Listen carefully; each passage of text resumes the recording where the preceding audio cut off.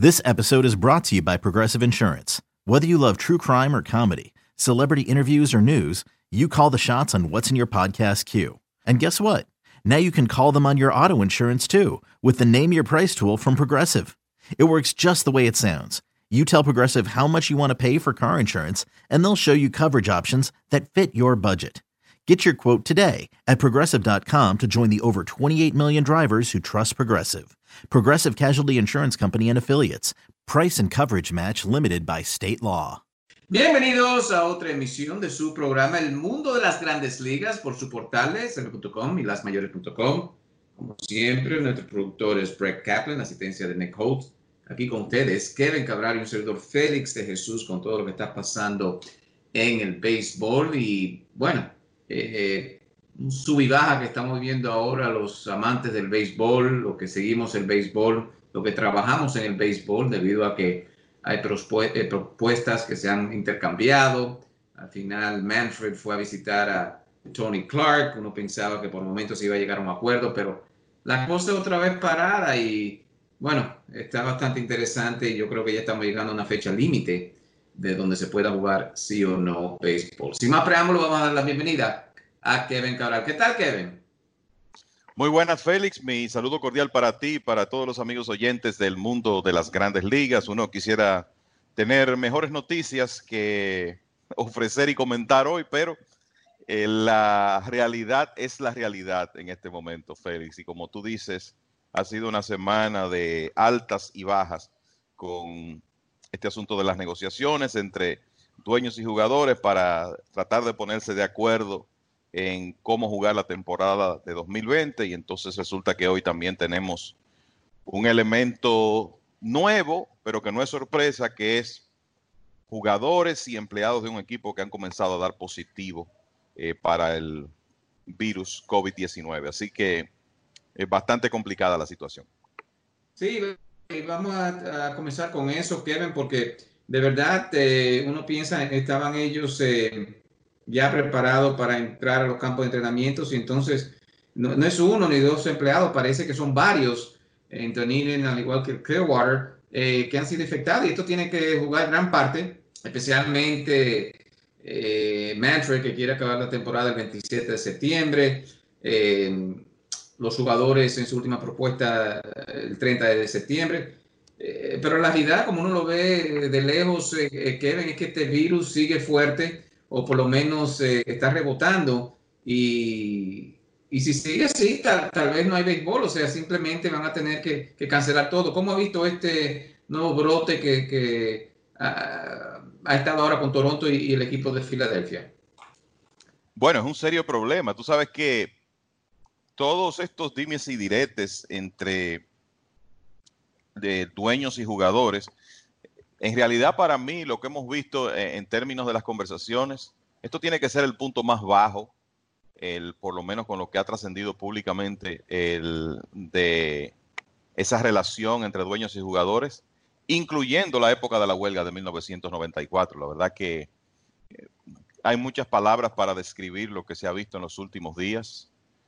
Desesperante, lamentable, hasta cierto punto miope, considerando el tiempo que está viviendo el mundo. Y lo peor de todo es que quizá eso nos hizo perder de vista que el enemigo común de jugadores y dueños en este momento, y de una temporada y de los fanáticos, es el virus.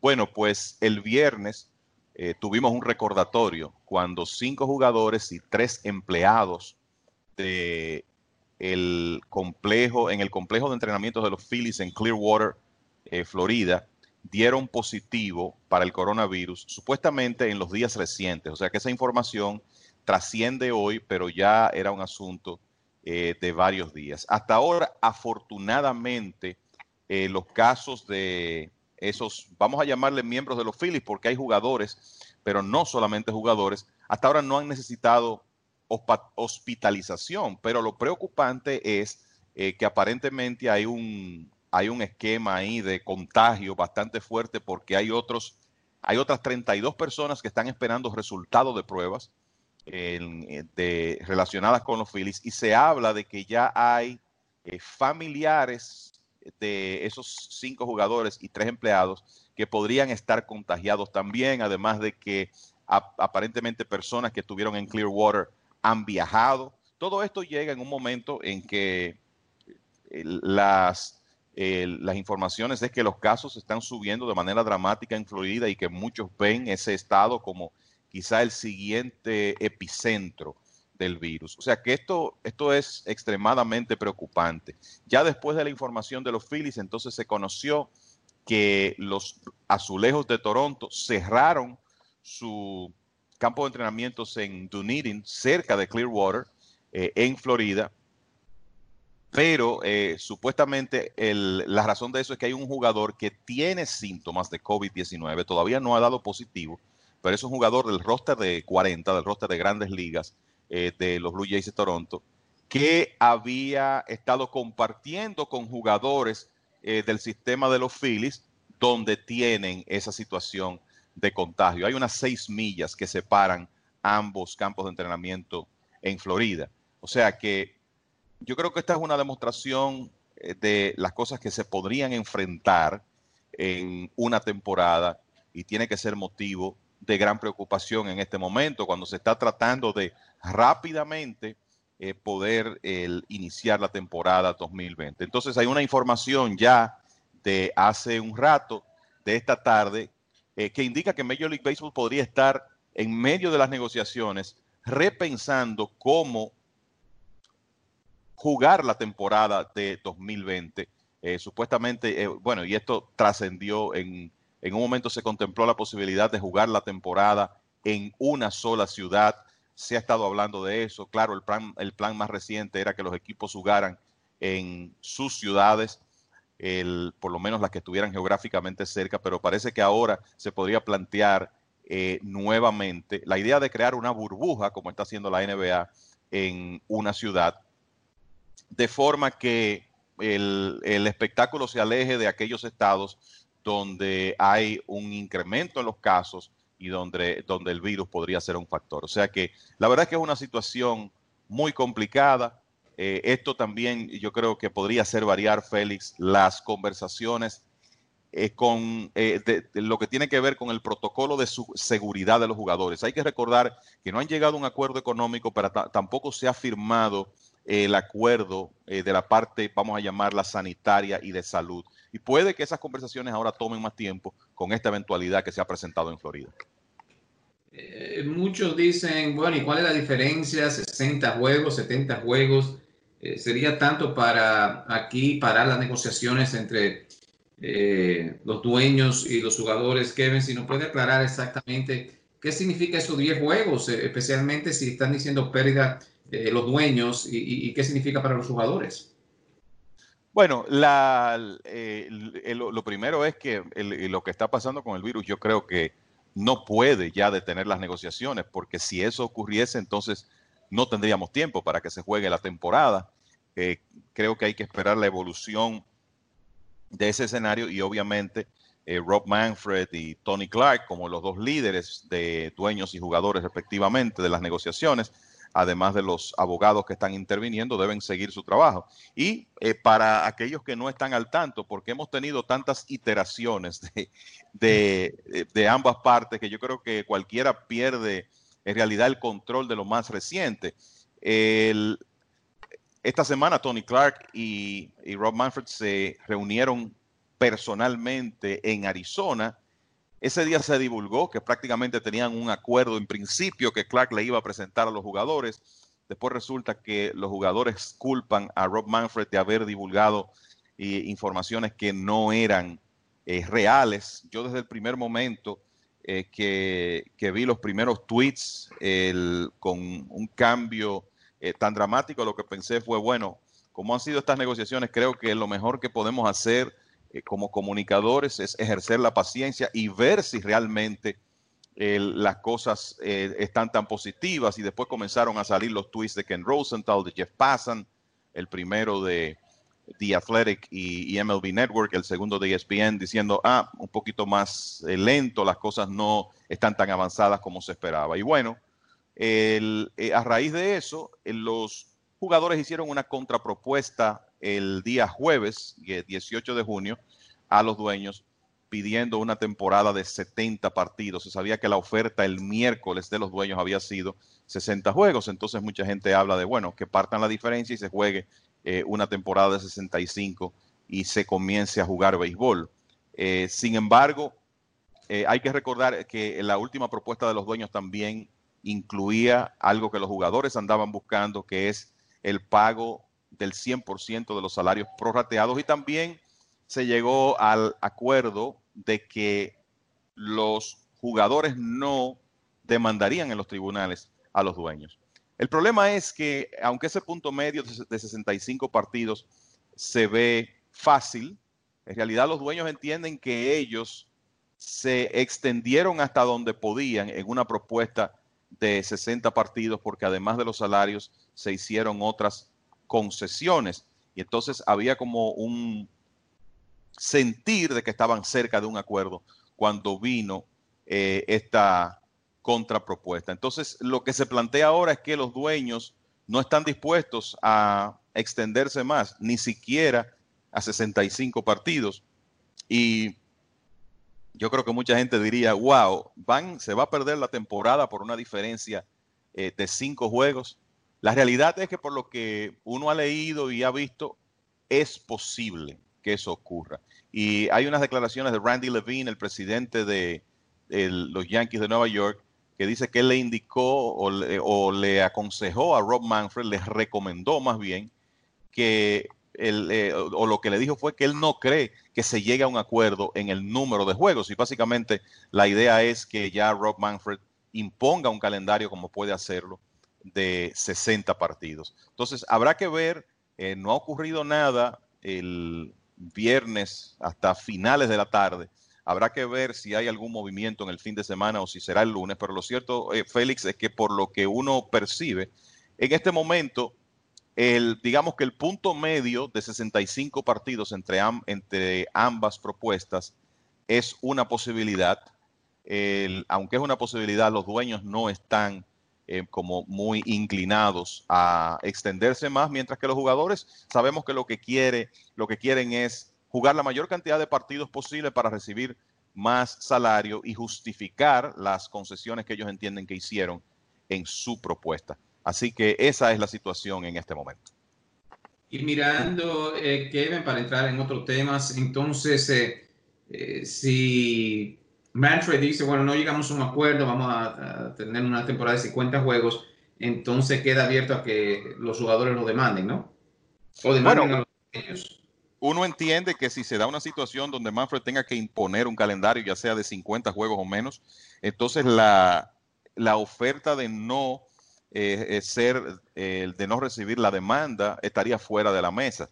Pero creo que habría que ver el detalle cuando eso ocurra. Y debo decir, Félix, que de acuerdo a una nota que vimos de Ken Rosenthal, que obviamente ha estado encima de estas negociaciones, una nota que escribió ayer, cada día extra, o sea, cada partido que se le agrega al calendario significa unos 25 millones de dólares extra en compensación para los jugadores. O sea que 5 juegos significan aproximadamente 125 millones de dólares más que los dueños tendrían que pagar. O sea que esa es la situación en este momento. Y lo otro es que hay que decir que después que uno vio una especie de tregua, ahora mismo las relaciones entre Manfred y los jugadores no están muy bien, porque supuestamente los jugadores están molestos porque después de la reunión de Tony Clark, lo que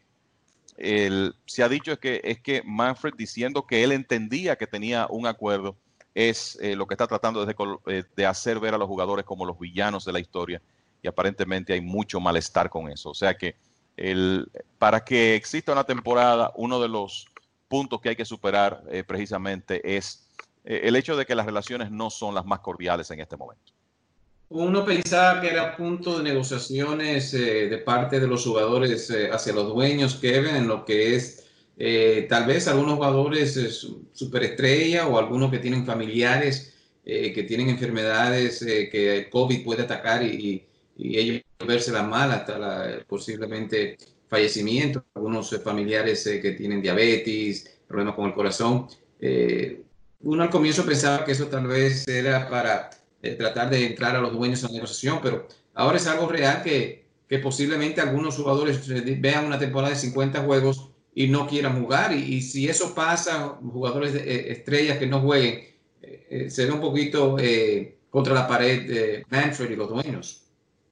Me parece que habrá algunos casos, pero que no serán muchos. Por lo menos es lo que uno prevé en este momento. De hecho, hay jugadores en grandes ligas, no solamente un tema de familiares, hay jugadores de grandes ligas que estarían expuestos, jugadores diabéticos. El caso de David Dahl, el jardinero de los Rockies de Colorado, que hace un par de años en una cirugía se le removió el vaso, eso afectó su sistema inmunológico, por tanto es más vulnerable al virus.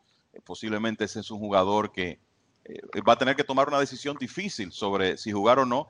Y yo te diría que yo no sé si van a bajar de 60 juegos, pero si es un calendario de 50 juegos, puede que hasta algunos posibles agentes libres piensen que no vale la pena arriesgarse a una lesión o a contraer el virus cuando van a ser agentes libres después de la temporada muerta para jugar un calendario tan corto y tener entradas tan limitadas. O sea que todo eso puede ocurrir. Yo creo que en cualquier liga profesional que pretenda tener una temporada en 2020, la apertura hacia los protagonistas de no jugar, no competir si no lo desean o si tienen temor de contraer el virus, yo creo que esa apertura tiene que existir.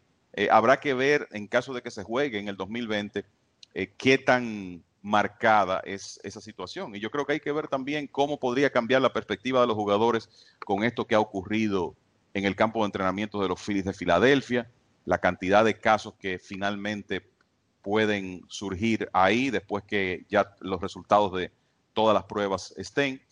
Hay que ver eso también. O sea que, de nuevo, aquí hay un enemigo común que es el gran enemigo de la temporada 2020 y es el virus. Y es quizá lo que hemos perdido de vista con todos estos dimes y diretes entre ambas partes.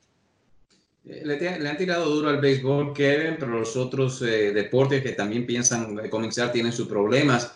El fútbol americano que ha sobrepasado al béisbol en lo que uno dice fanaticada, audiencia, pero ellos también no están seguros si en septiembre van a comenzar. Fauci, aquí el director, ha dicho que posiblemente venga una segunda ola.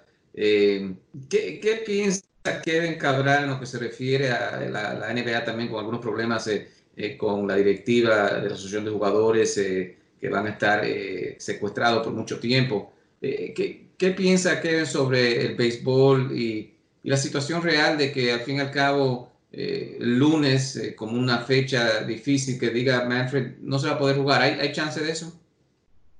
Yo creo que esa posibilidad existe por más que nada por el hecho de que no se ponen de acuerdo las partes, pero también por la incidencia del virus. Yo creo que lo que está ocurriendo aquí es que todos pensábamos que para esta fecha la situación iba a estar más controlada y sin embargo hay lugares donde los casos siguen aumentando, donde el virus ha resurgido, donde la apertura de la economía ha significado más casos y tenemos que estar claros, actividades de deportes de equipos como béisbol de grandes ligas, NFL, NBA, independientemente de que se juegue sin fanáticos, la cantidad de personas que tienen que movilizarse es muy significativa y por tanto es un tremendo reto tú tratar de montar un espectáculo. Obviamente hay muchas razones para hacerlo. Lo primero es que a la gente le hace falta algún tipo de distracción, de entretenimiento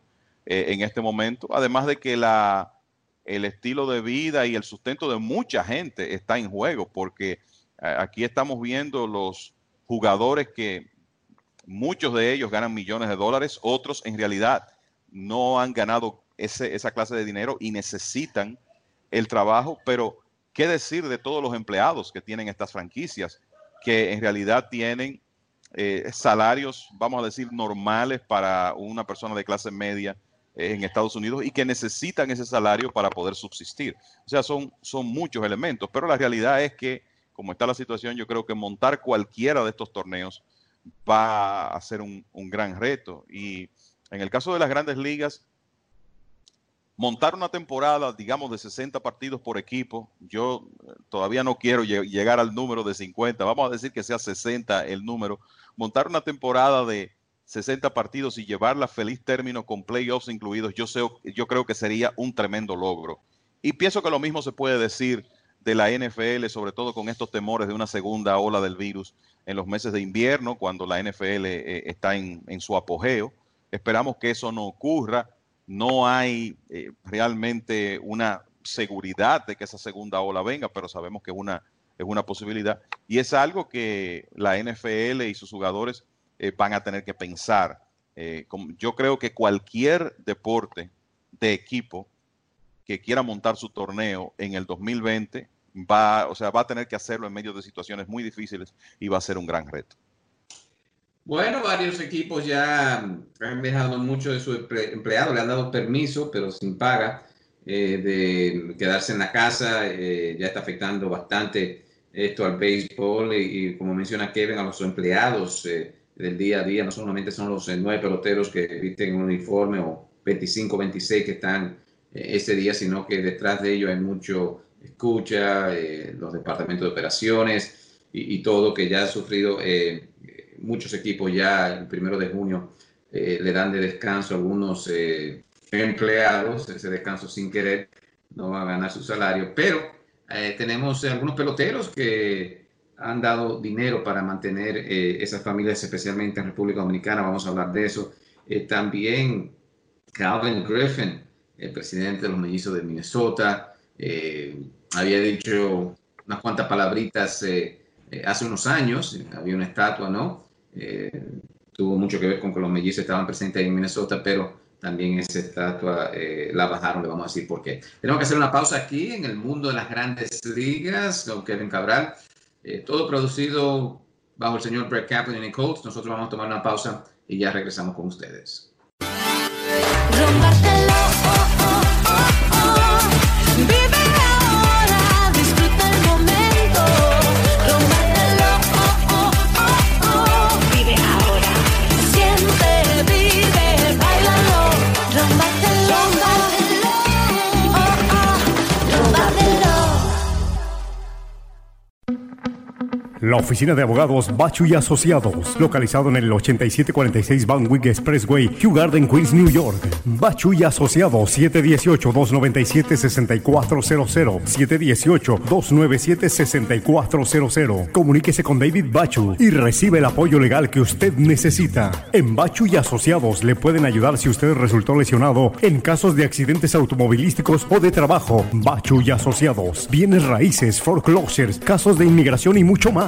Si no cuenta con presupuesto económico, no se preocupe. En Bachu y Asociados tomamos en cuenta su situación. Bachu y Asociados, con servicio a domicilio y si es necesario, le buscan y le llevan hasta su casa. Bachu y Asociados, 718-297-6400, 718-297-6400. Bachu y Asociados.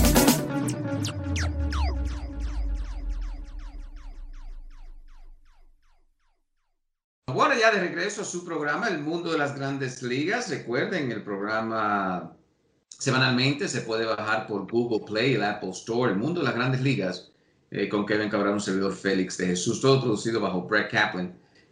Ya tocamos en esta primera parte que todavía no hay un acuerdo entre los dueños y los jugadores. Vamos a ver si el lunes sería ya un día donde uno quiere ver algo concreto, si no yo creo que Manfred va a imponer la temporada, pero en el día de hoy han surgido problemas, especialmente en los campos de entrenamientos de Toronto y Filadelfia. Varias personas ya otra vez salen positivos para lo que es el virus, el coronavirus, y vamos a ver qué determina la unión y los dueños. Esto puede ser grave, especialmente en la Florida, que hemos visto ahora últimamente muchas más infecciones en Estados Unidos, especialmente en la Florida.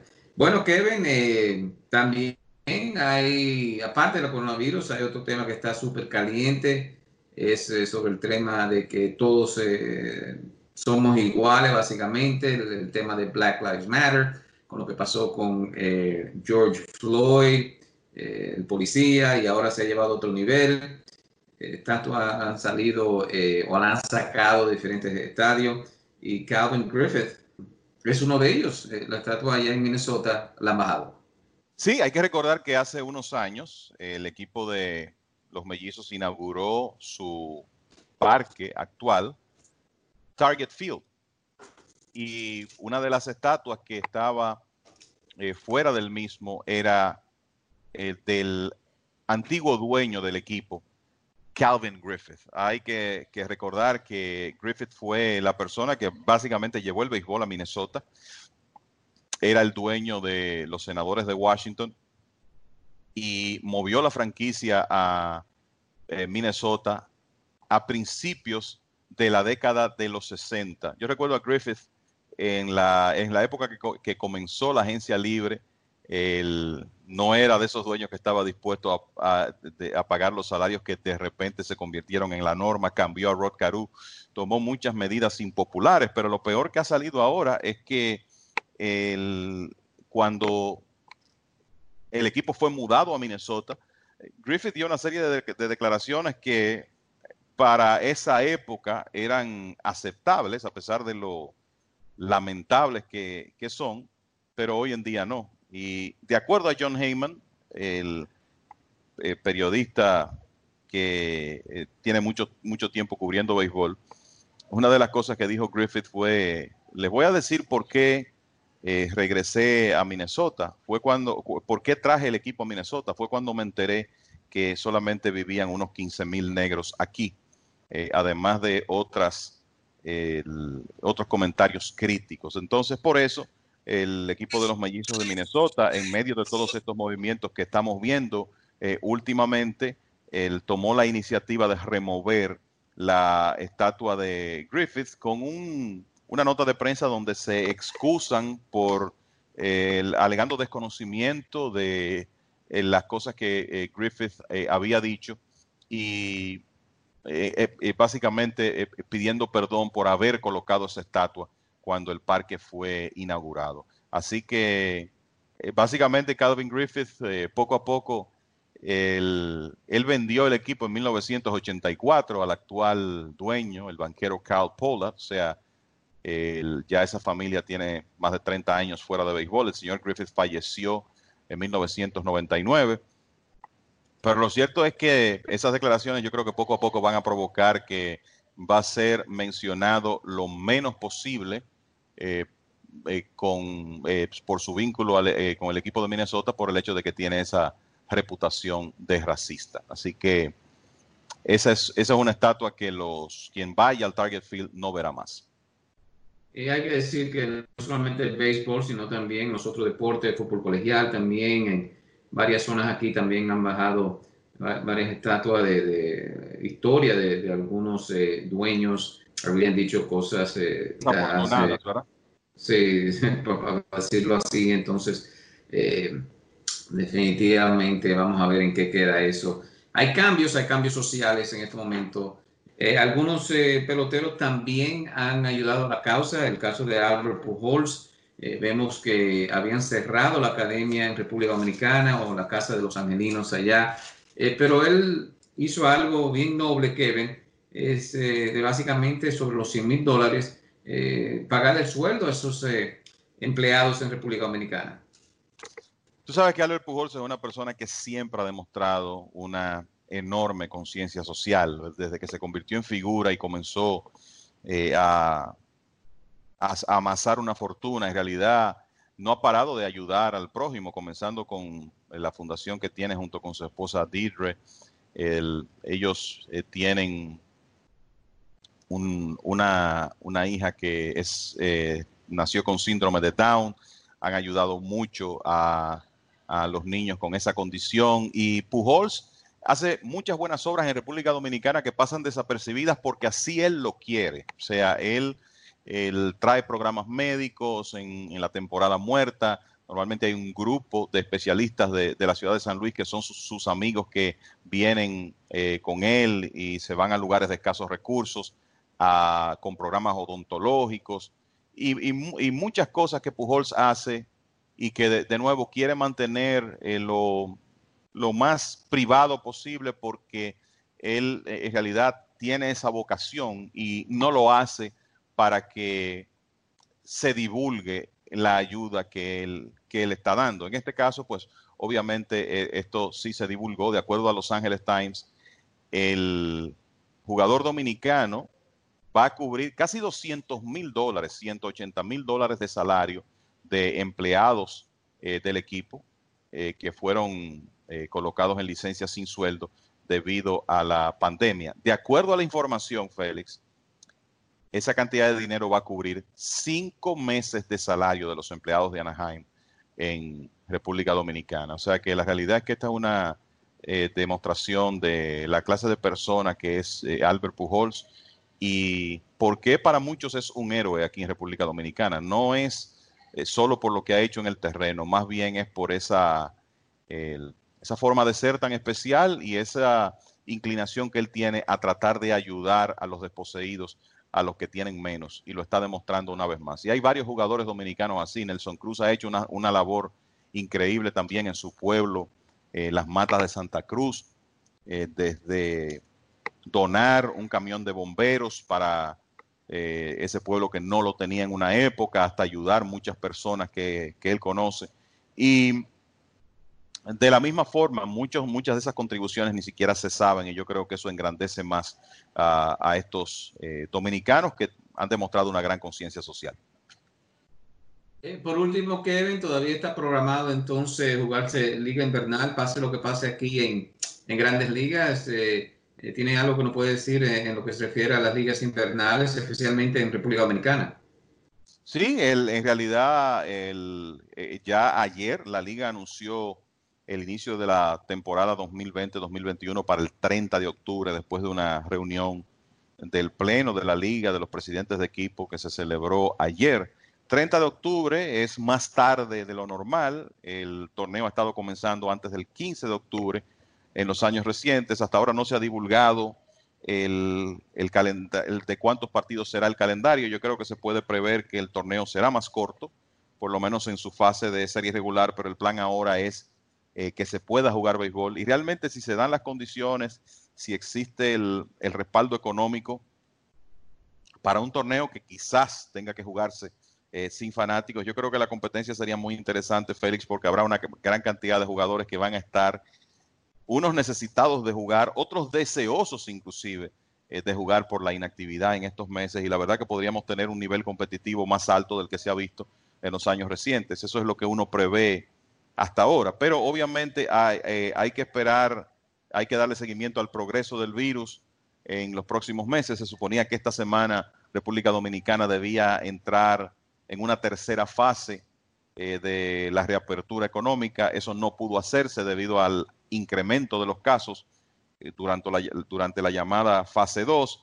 Además, el país se aboca a unas elecciones presidenciales el día 5 de julio. O sea que hay una serie de acontecimientos que van a estar ocurriendo, además del virus, que de alguna u otra manera van a tener su impacto en el béisbol de invierno. Pero lo importante es que existe la intención y el deseo de montar el torneo, de que hay una fecha, que es 30 de octubre. Más adelante se anunciará un calendario alternativo, porque ya el calendario de la temporada 2021 estaba preparado antes de que surgiera el virus. Ahora hay que hacer los ajustes del lugar.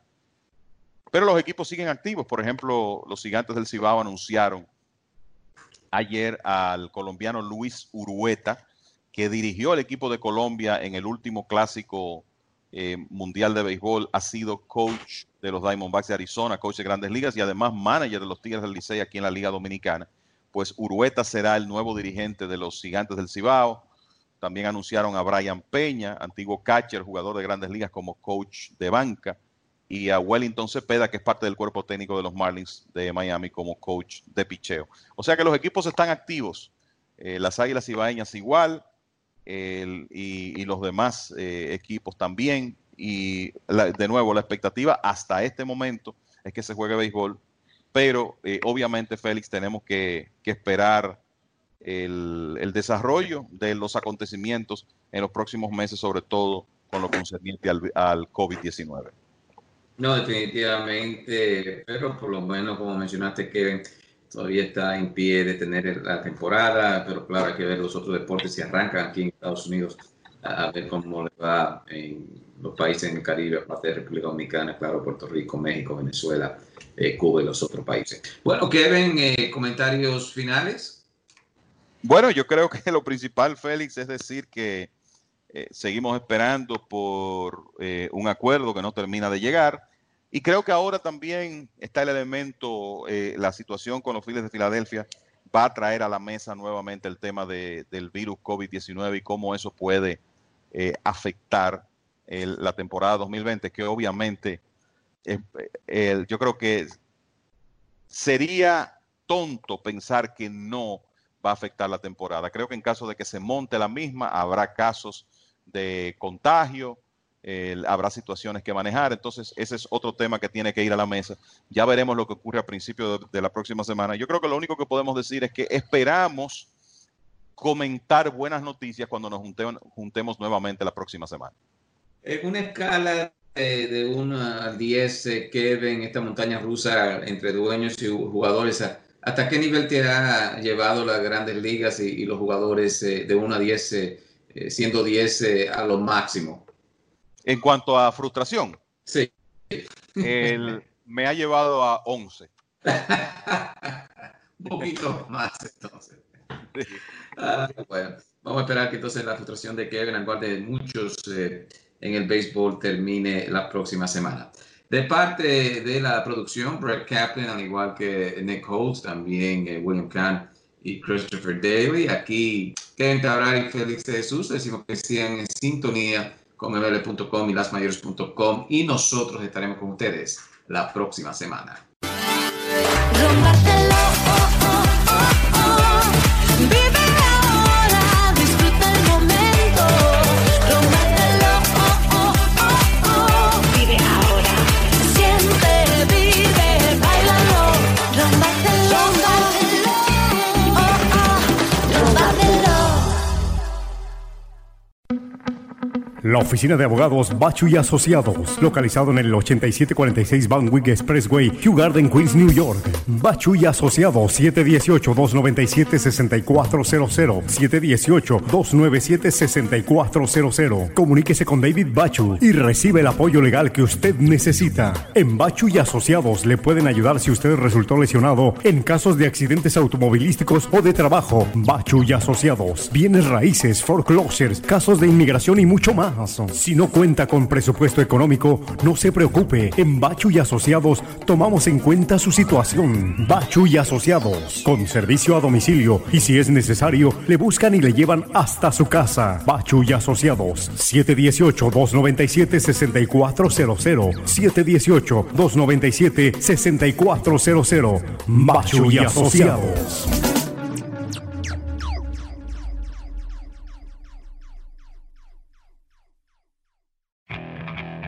Okay, picture this. It's Friday afternoon when a thought hits you.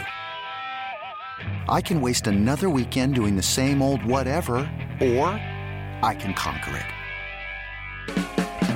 I can hop into my all-new Hyundai Santa Fe and hit the road. Any road. The steeper, the better. Because my all-new Santa Fe is available with H-Track all-wheel drive, so I can hit the trail without a worry in the world. Heck, with 3 rows and best-in-class rear cargo space, I can pack the whole family in with all our gear. We've got available dual wireless charging for our phones, so we'll never lose touch with civilization, and we won't lose touch with the primordial power of Mother Earth. So which is it? Waste the weekend or do something a little more epic? And conquer it in the all-new Hyundai Santa Fe. Visit HyundaiUSA.com or call 562-314-4603 for more details. Hyundai, there's joy in every journey.